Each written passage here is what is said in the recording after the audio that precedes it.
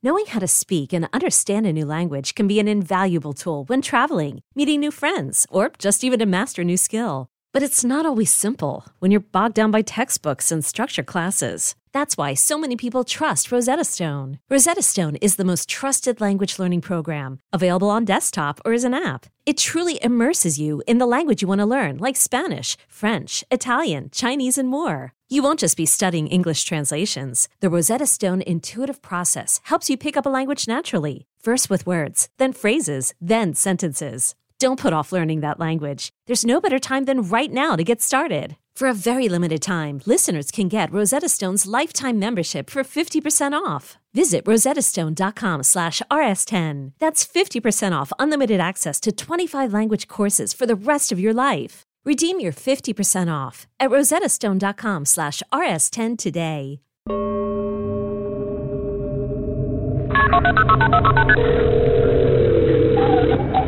Kristen. 911, where's your emergency? Ma'am, we've had a suicide.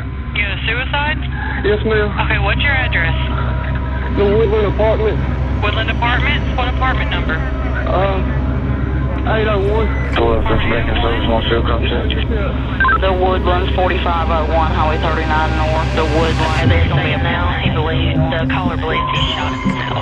Okay, so it's going to be. And what's the apartment? We have 801. The number at Woodlands Apartment. 801. Don't you give me that apartment number again? 801.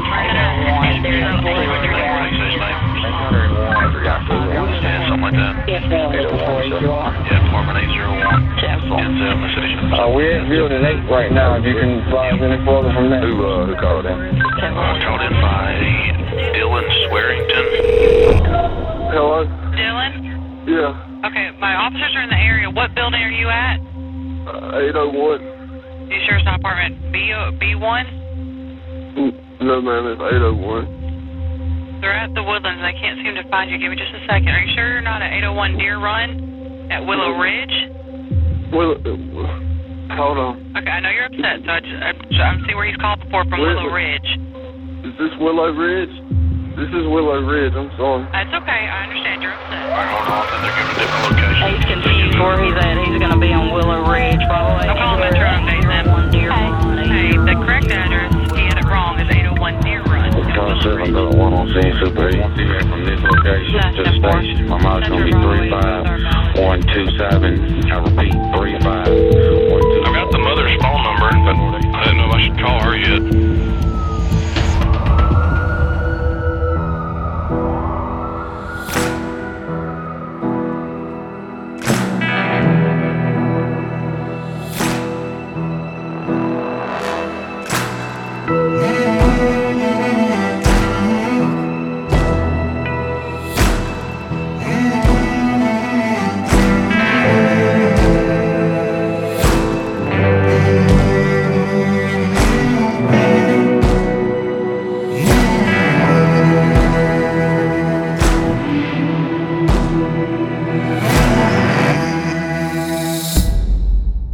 July 2019 marked what should have been a rather monumental time in Christian's case.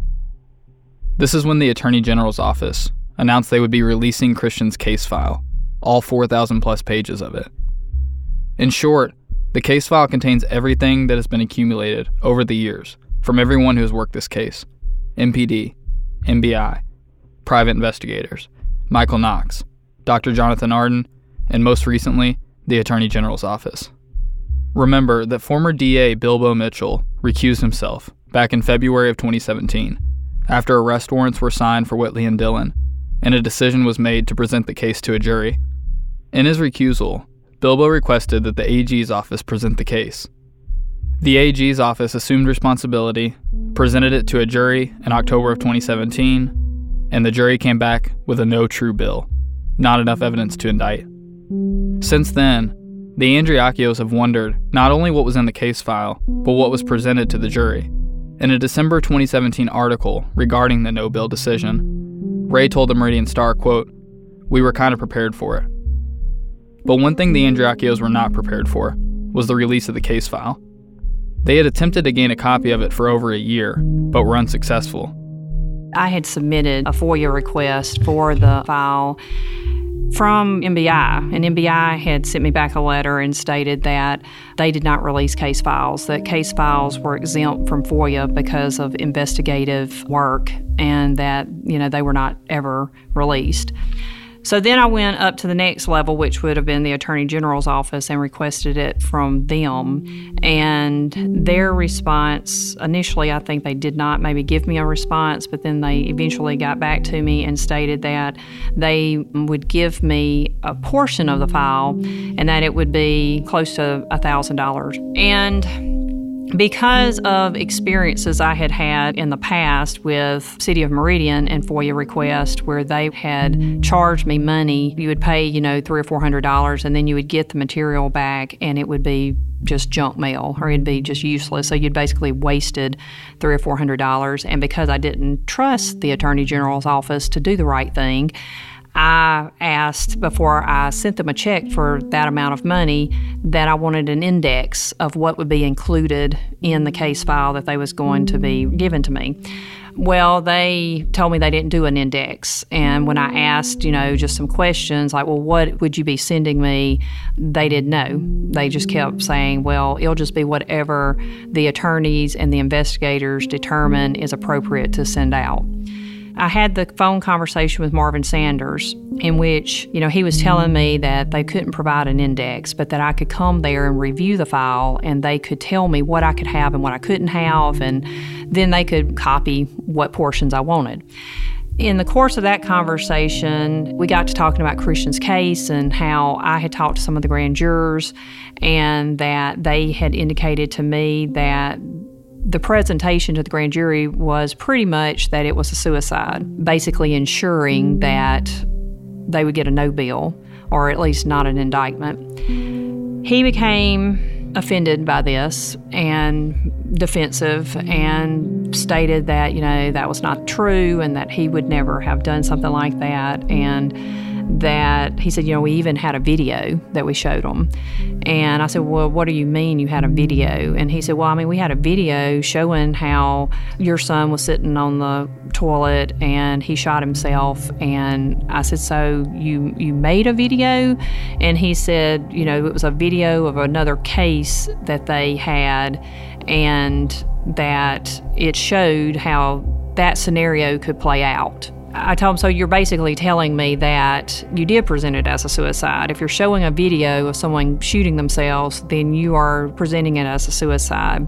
In this conversation, he wasn't aware of experts, Arden or Knox. He really appeared somewhat confused about what was presented and how it was presented. And so we ended the conversation with him telling me that I needed to contact Roger Wade at the Attorney General's office to set up an appointment to review the file. So I began trying to contact Roger Wade. Todd and I both called multiple times, was not ever able to get him. He never returned a phone call. I called Marvin Sanders. He would never return a phone call.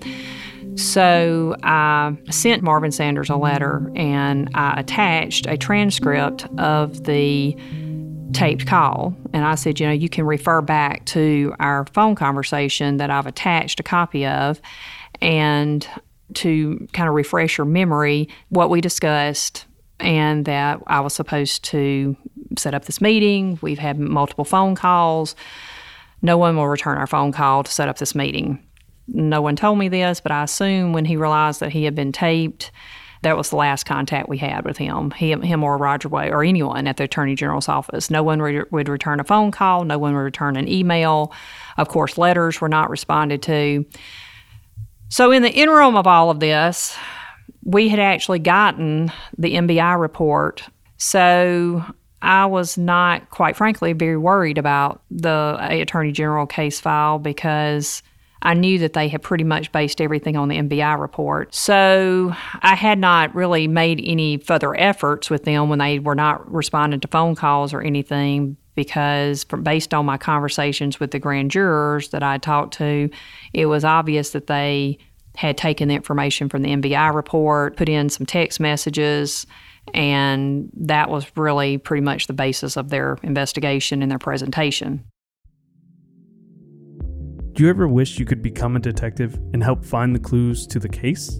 How about all of that in a mobile game that you can take anywhere? In June's Journey, each scene leads to a new, thrilling storyline. Uncover the mystery of June's sister's murder and find out about scandalous family secrets. The gameplay lets you find hidden clues as you investigate a murder mystery. Escape to a bygone age of mystery, danger, and romance. Let your imagination run wild when decorating your island estate and collect scraps of information to fill your photo album and learn more about each character. Whether you're craving a good mystery or looking for an escape, you can immerse yourself in the world of June Parker. June's Journey is a hidden object mystery game with a captivating detective story taking you back to the glamour of the 1920s with a diverse cast of characters. Each new scene takes you further through a thrilling murder mystery story that sets the main protagonist, June Parker, on a quest to solve the murder of her sister and uncover her family's many secrets. I travel so much while working that I personally love to play it while sitting around airports with all of that free time I have. Can you crack the case? Download June's Journey for free today on iOS and Android. The Hargan women seem to have it all. From the outside looking in, we were blessed. My mom was amazing. But as detectives would soon learn, there was a lot going on inside the Hargan household. Ashley and I have been calling my mom and the house and Helen. No one's answering. 63-year-old Pamela Hargan gunned down in her own home. Her youngest daughter, Helen, lay dead upstairs. Patrol, when they arrived, assumed or thought that there might have been a murder-suicide. But for the detectives on the scene, there were things about the scene itself that were concerning to us on day one. Who would want to kill their mother and their little sister? There is no boogeyman here. It is exactly who we think it is. I'm Peter Van Sant from 48 Hours. This is Blood is Thicker, the Hargan Family Killings. Listen to Blood is Thicker, the Hargan Family Killings, wherever you get your podcasts.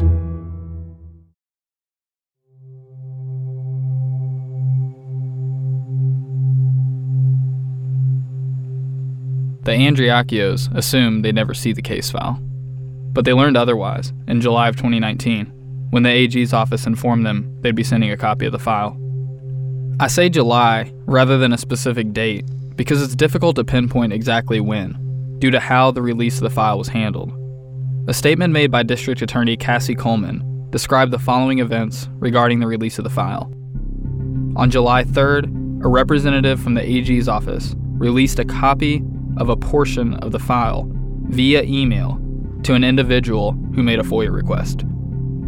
And on July 17th, a copy of the entire file was mailed by the AG's office to multiple individuals who had made FOIA requests. Now, as it pertains to the Andriacchios, what I can say for certain is they received a call from Marvin Sanders at the AG's office on July 8th and were told a flash drive containing the file was being mailed to them, Whitley's uncle, Frankie Wagner, and an unnamed party.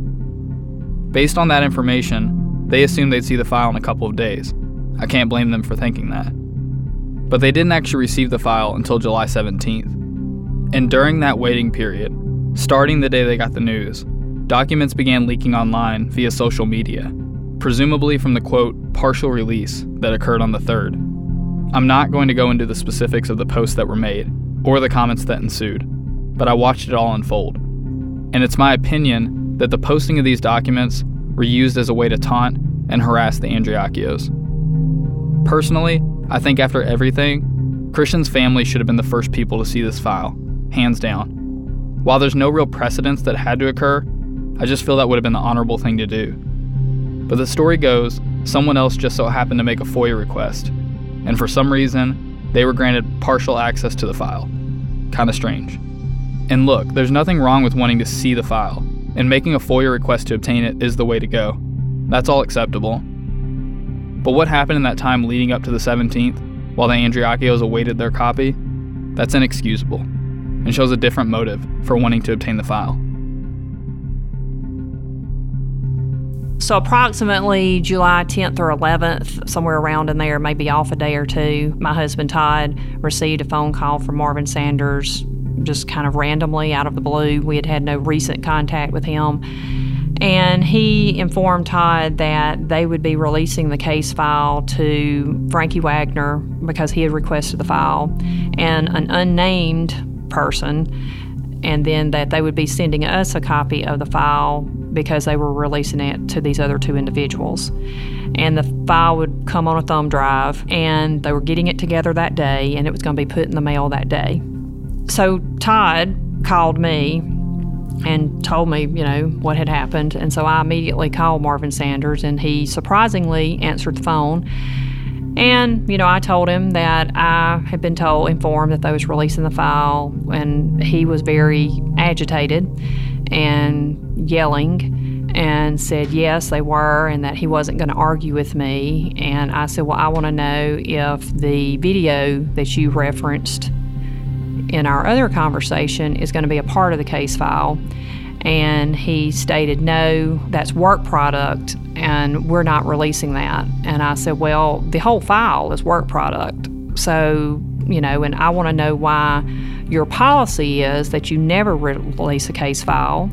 I said, actually, I have called and did not identify myself and spoke to an investigator there, and his response was, we never release a case file.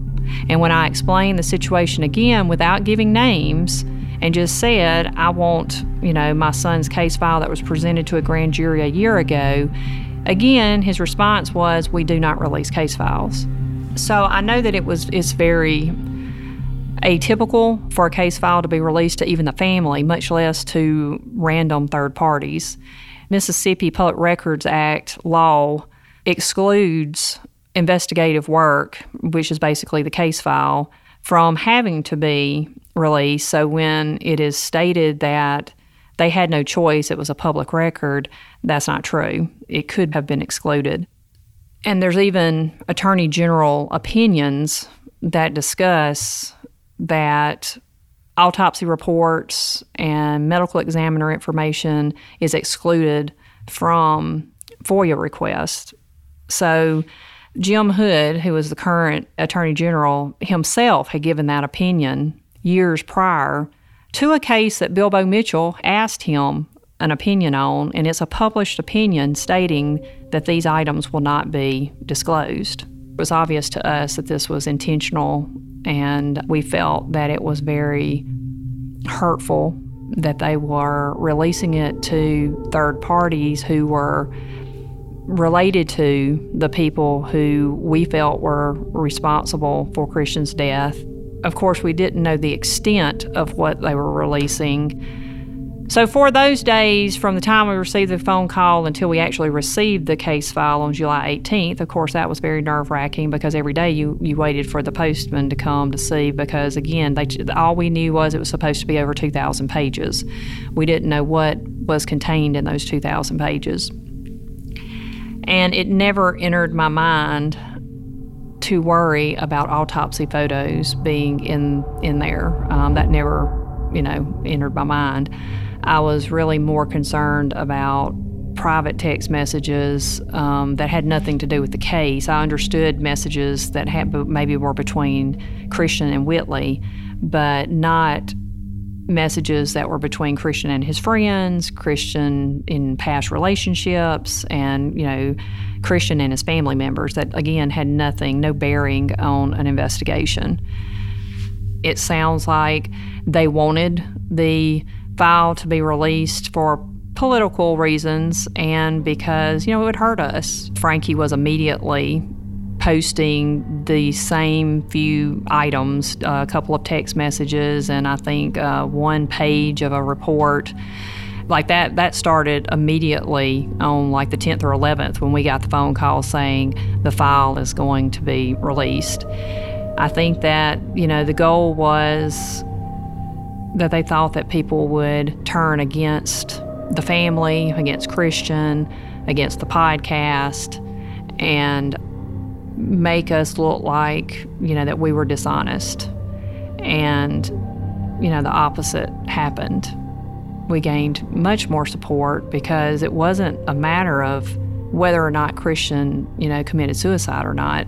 It was a matter of you are giving out information that's hurtful for no reason. you are trying to humiliate a deceased child. You know, again, no matter what the cause of death is, there's no excuse for that, none. So, I mean, they handpicked the information that they wanted out there and tried to skew the public's view now. And thankfully, the public was smarter than that and recognized what they were doing. You know, when you have the CAO of the city of Meridian telling people before the case file is released, I mean, this was statements made before the case file was released, that it looks like I'm going to have to piss on a dead kid's grave in order to get her to shut up. That means it was planned, it was intentional, and it was cruel because, again, no matter what your views of cause of death is, to release autopsy pictures of someone's child, no matter if he's 21 years old, he's my child, and to release those pictures is something that I will never get over and I will never forgive, because they'll be there forever. And we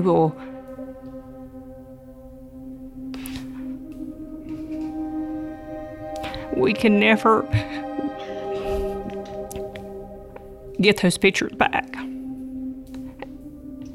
from the thousands of people who have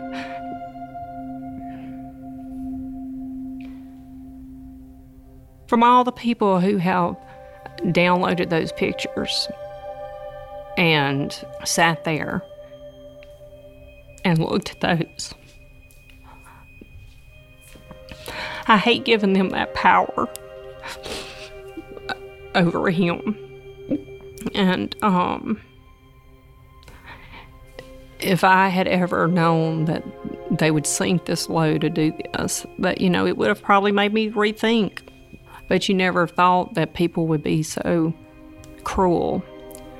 But the flip side of that is that was the worst thing they could have done, and they couldn't do anything worse. So if they thought that it was going to make us stop, it was kind of like just the opposite. It was like we have no reason to stop because they've done the worst thing they could do to Christian, which would be in turn really the worst thing they could have done to us.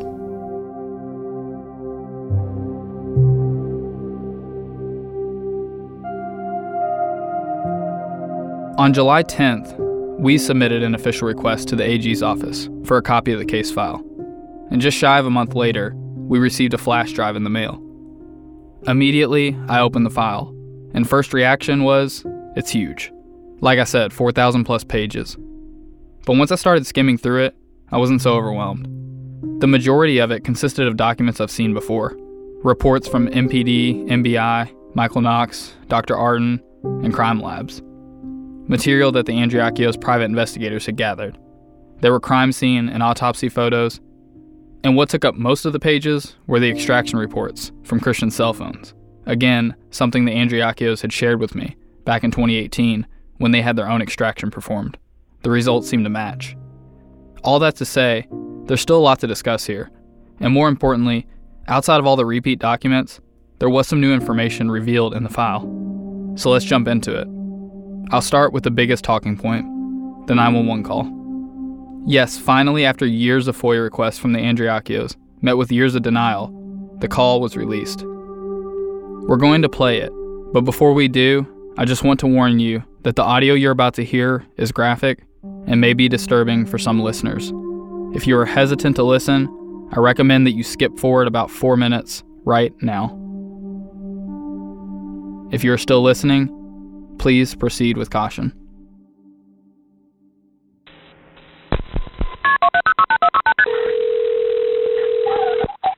Kristen.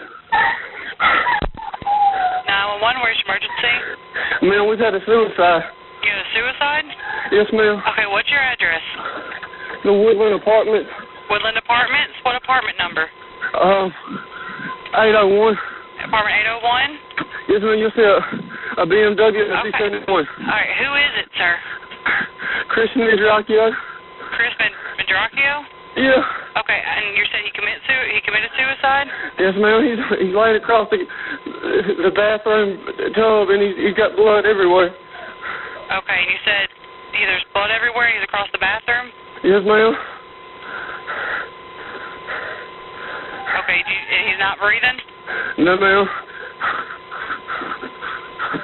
Okay. What's your name? Dylan Swearingen. Swearingen, what was your first name? Dylan. Dylan? Yes, ma'am.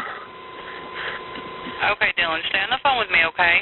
Okay. Is your phone number 616-5650? Ma'am.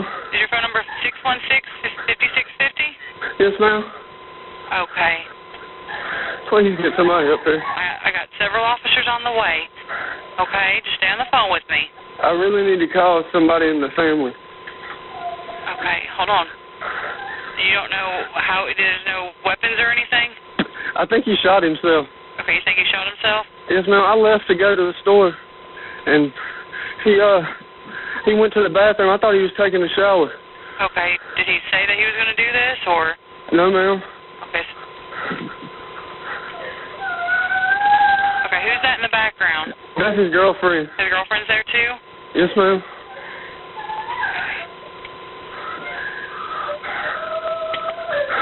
What's her name? Whitley Goodman. Whitney Goodman? Whitley, yes, ma'am. Okay, she's not. Okay, just try not to touch anything, okay? Whitley. Is she with him? Come down here. They don't want you to touch anything. Come on. Just try to. If it's. Come here, Whitley. Come here. Okay, what's Whitley's last name? Ma'am. What was Whitley's last name? His last name? What's his last name? Goodman. Goodman. Okay. I do got several officers on the way, and we do have the ambulance on the way too, okay? Whitley, come here, Whitley. Ma'am, I really need to call a family member. Is that okay? Okay, hold on. Can I put you on hold? Okay, hold on 1 second, okay? Come here, Whitley. What? I know you can't calm down. Please.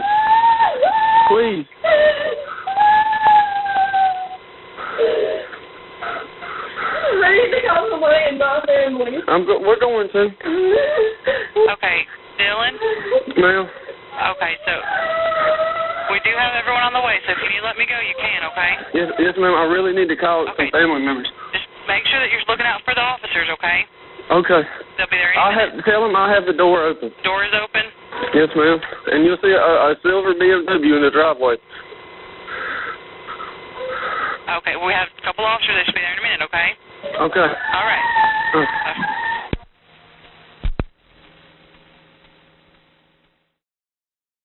Along with the 911 call was various dispatch audio, which you heard in the open of this episode, as well as a callback to Dylan asking to confirm the address, as the incorrect apartment complex was given.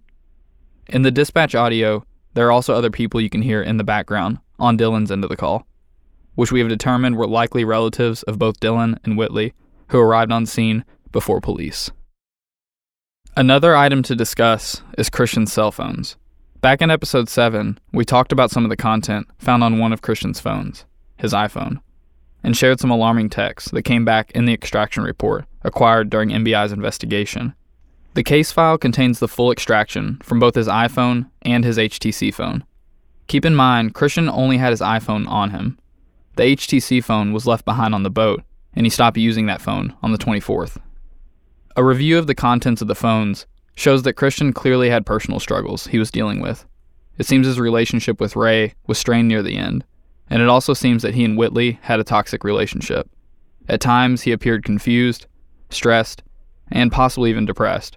But in fairness to Christian, depression cannot be diagnosed through one's text messages. In my opinion, he was a 21-year-old trying to figure out life. But when it comes to the contents of the phones, the question really should be whether or not there's any hard evidence in there that says what exactly happened that day. I'd argue there is not.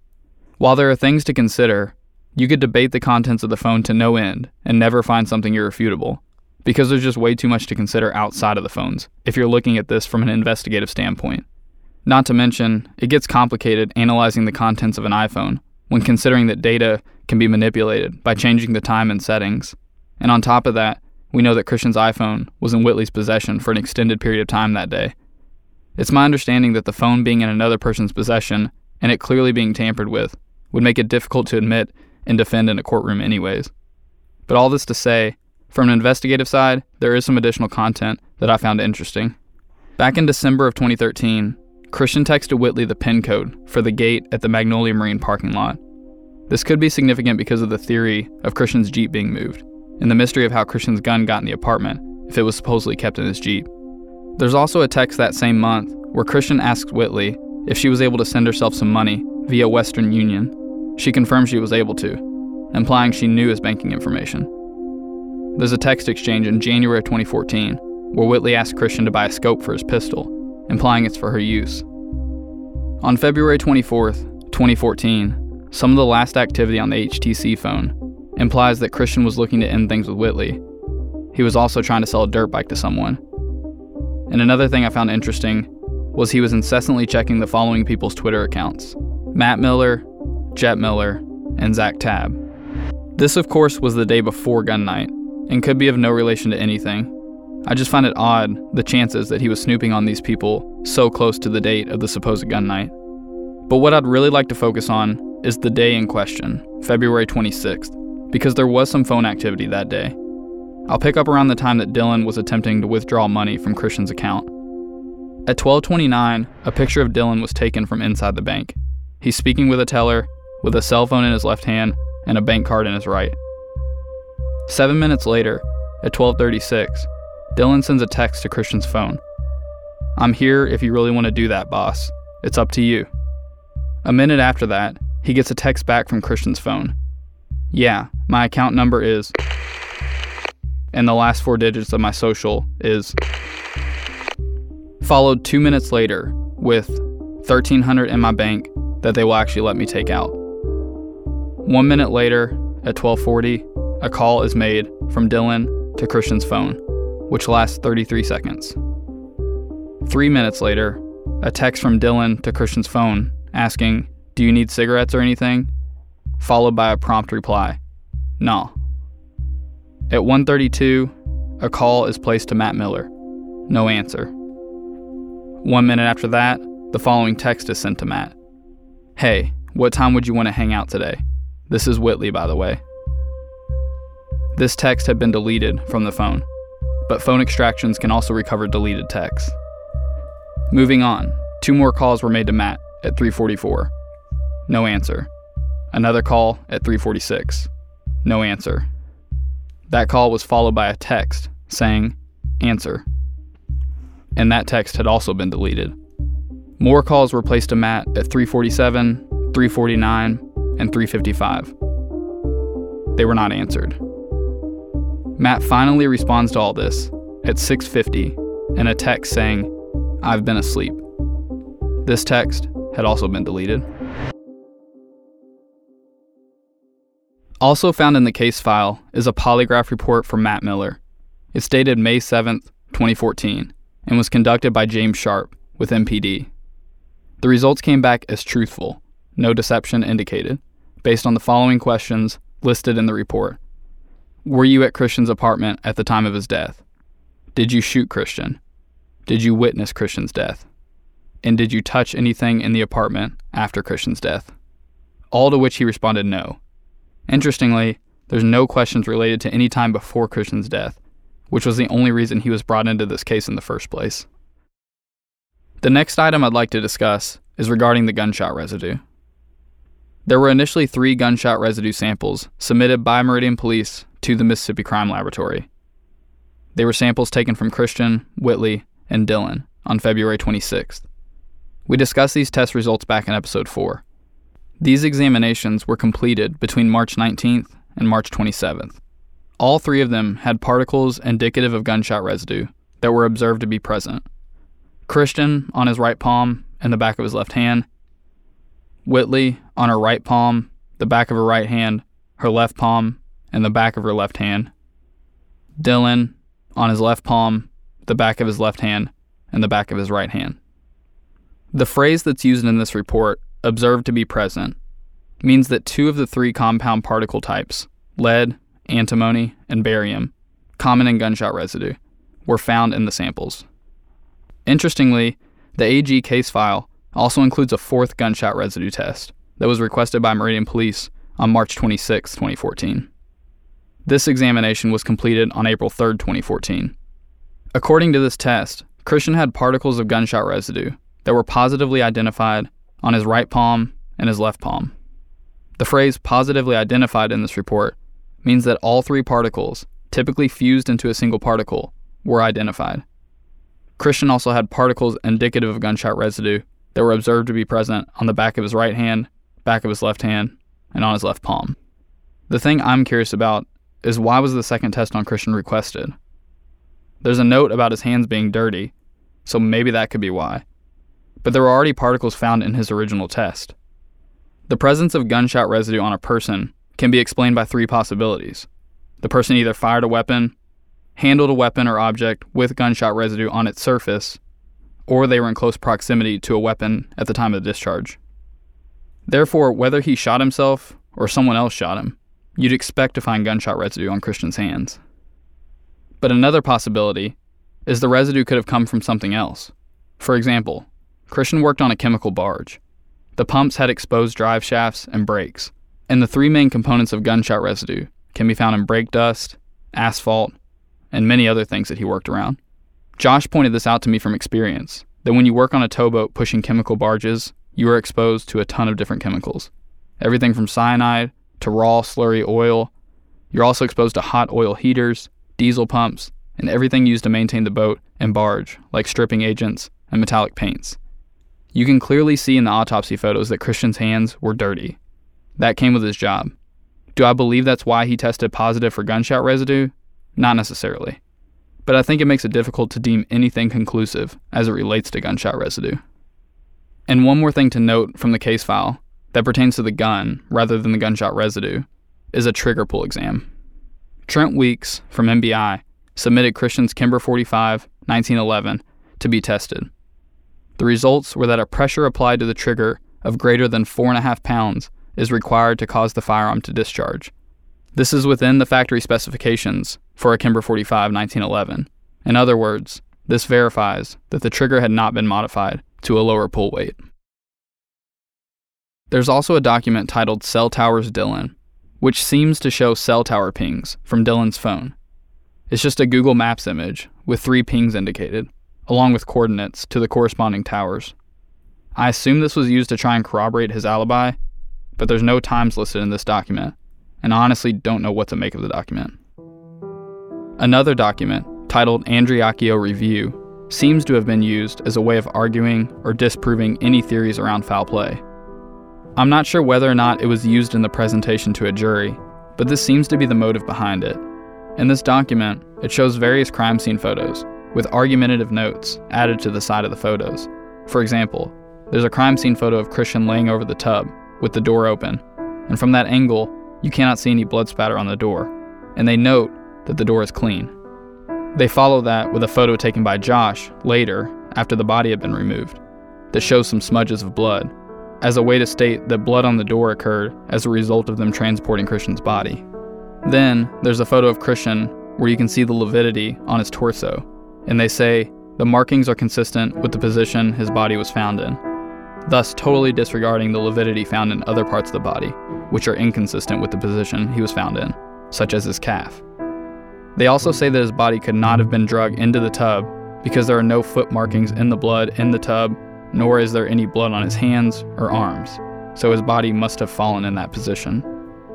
Then, they argue that because the projectile is visible in 2 different photos, it is highly unlikely that anyone could stage a scene, clean up a secondary scene, and call 911 before rigor set in. This, of course, disregards the fact that the autopsy photos, as well as accounts by Dr. Arden and EMT, state that in fact Christian was in full rigor when emergency personnel arrived. They also show photos of what is considered to be blood spatter inside the tub, though it is a very small amount.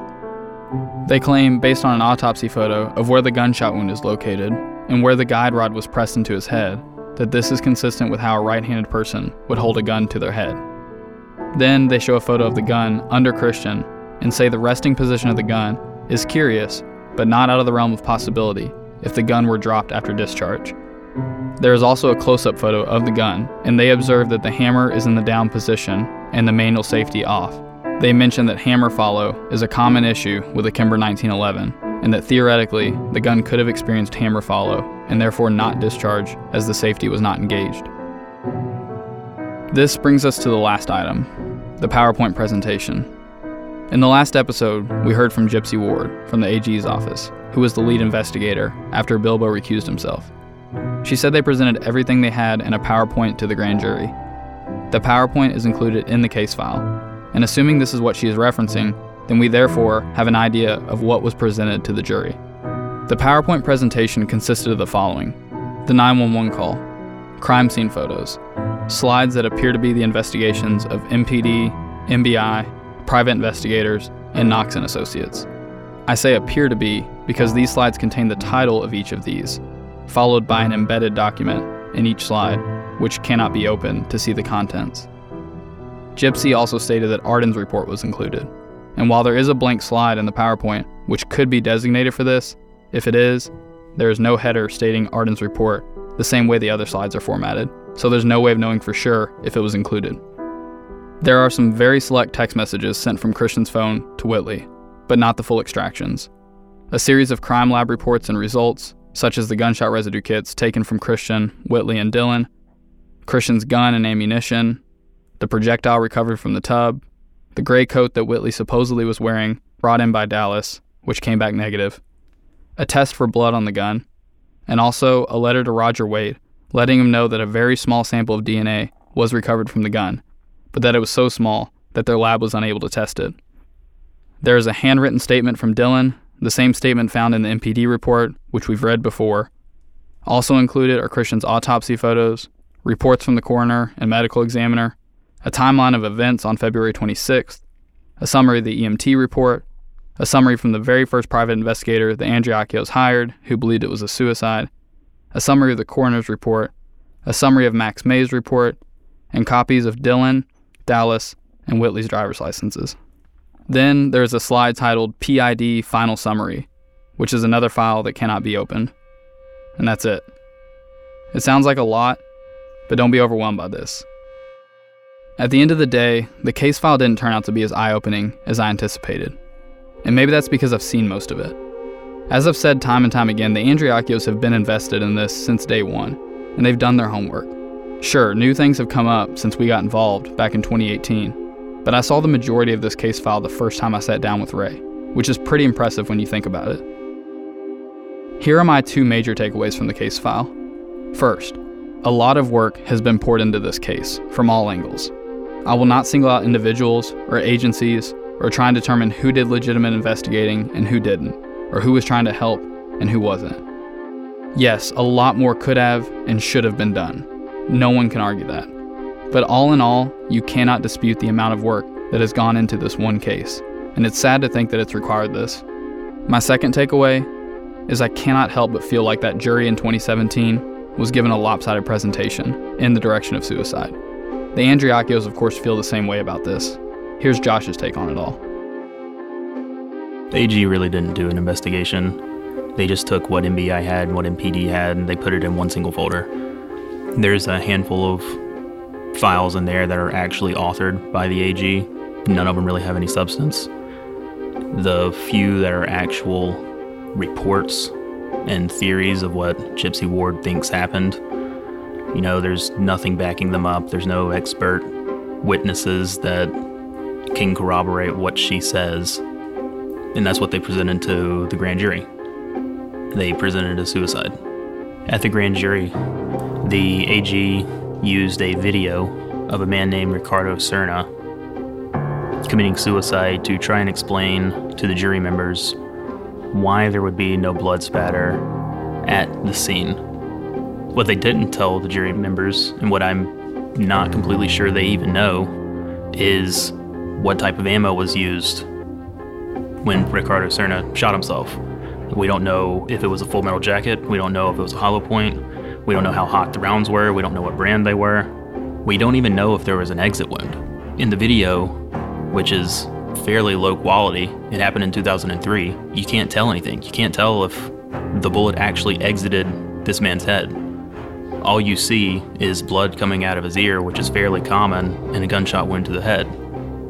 I mean, at 480p, even if there was an exit wound, you're not going to see high-velocity blood spatter. You're not going to see any of that. So why they use this video to try and prove a point that they then go back on months later and say somebody actually cleaned the scene, I don't know. It just doesn't make sense. It certainly doesn't help that I know of 2 jurors who have described the presentation as skewed, and they've wished to remain anonymous for fear of their own safety. This case tends to have that effect on people. But if you study this file, and specifically the AG's presentation, I feel it's pretty obvious they erred in the direction of suicide. Evidence is going to speak differently to different people, and there's nothing wrong with trying to reach a conclusion as to the manner of death. I assume that's what most people listening to this are trying to do. And that's also what the people in that jury in 2017 were trying to do. So what they needed was an unbiased reveal of everything. Extra emphasis on the word everything. Because everything was not presented to that jury. And it's our understanding, after hearing from one of the jurors, that they were told if they just no-bill this case, they'll try and go get some more evidence and bring it back. I'm no expert on this matter, but I'm pretty confident that's not how it's supposed to work. And this was by far not the first thing to happen in this case that would make one say, that's not how it's supposed to work. Thinking back to that article from 2017, after the decision to no-bill, maybe that's why Ray said she was prepared for it. And it's another reason why we felt Culpable was a suiting name for this story. Now, if you fast forward into their secret meeting, all of their theories and beliefs have changed. What they presented to grand jury was a clean-cut suicide with no foul play, and now they believe that his body was moved. They believe the scene was cleaned up. They believe he was dead for 3 to 4 hours. I mean, just the fact that they have changed their minds on everything should be proof that they've seen something new that would make them change their mind. Otherwise, I don't know why they would do that. I mean, what more do you need? They keep telling us to bring them new evidence, but it's not our job to investigate this. It's their job. And they clearly think something happened. We've got them on tape all agreeing that the body was moved and the scene was cleaned and he was dead for 3 or 4 hours. And Gypsy Ward herself saying that the bill is wrong. The bill that was returned from grand jury. So go and investigate it. They haven't done anything. I don't know what more they need. There's no way around it. They're either incompetent or they're corrupt. There's no middle ground now. Everybody wants to use this excuse as, oh, well, I got this case. It was handed to me, or I wasn't here when this happened, so I shouldn't be held responsible. Well, you have it now, and you're here now, so do your job right now.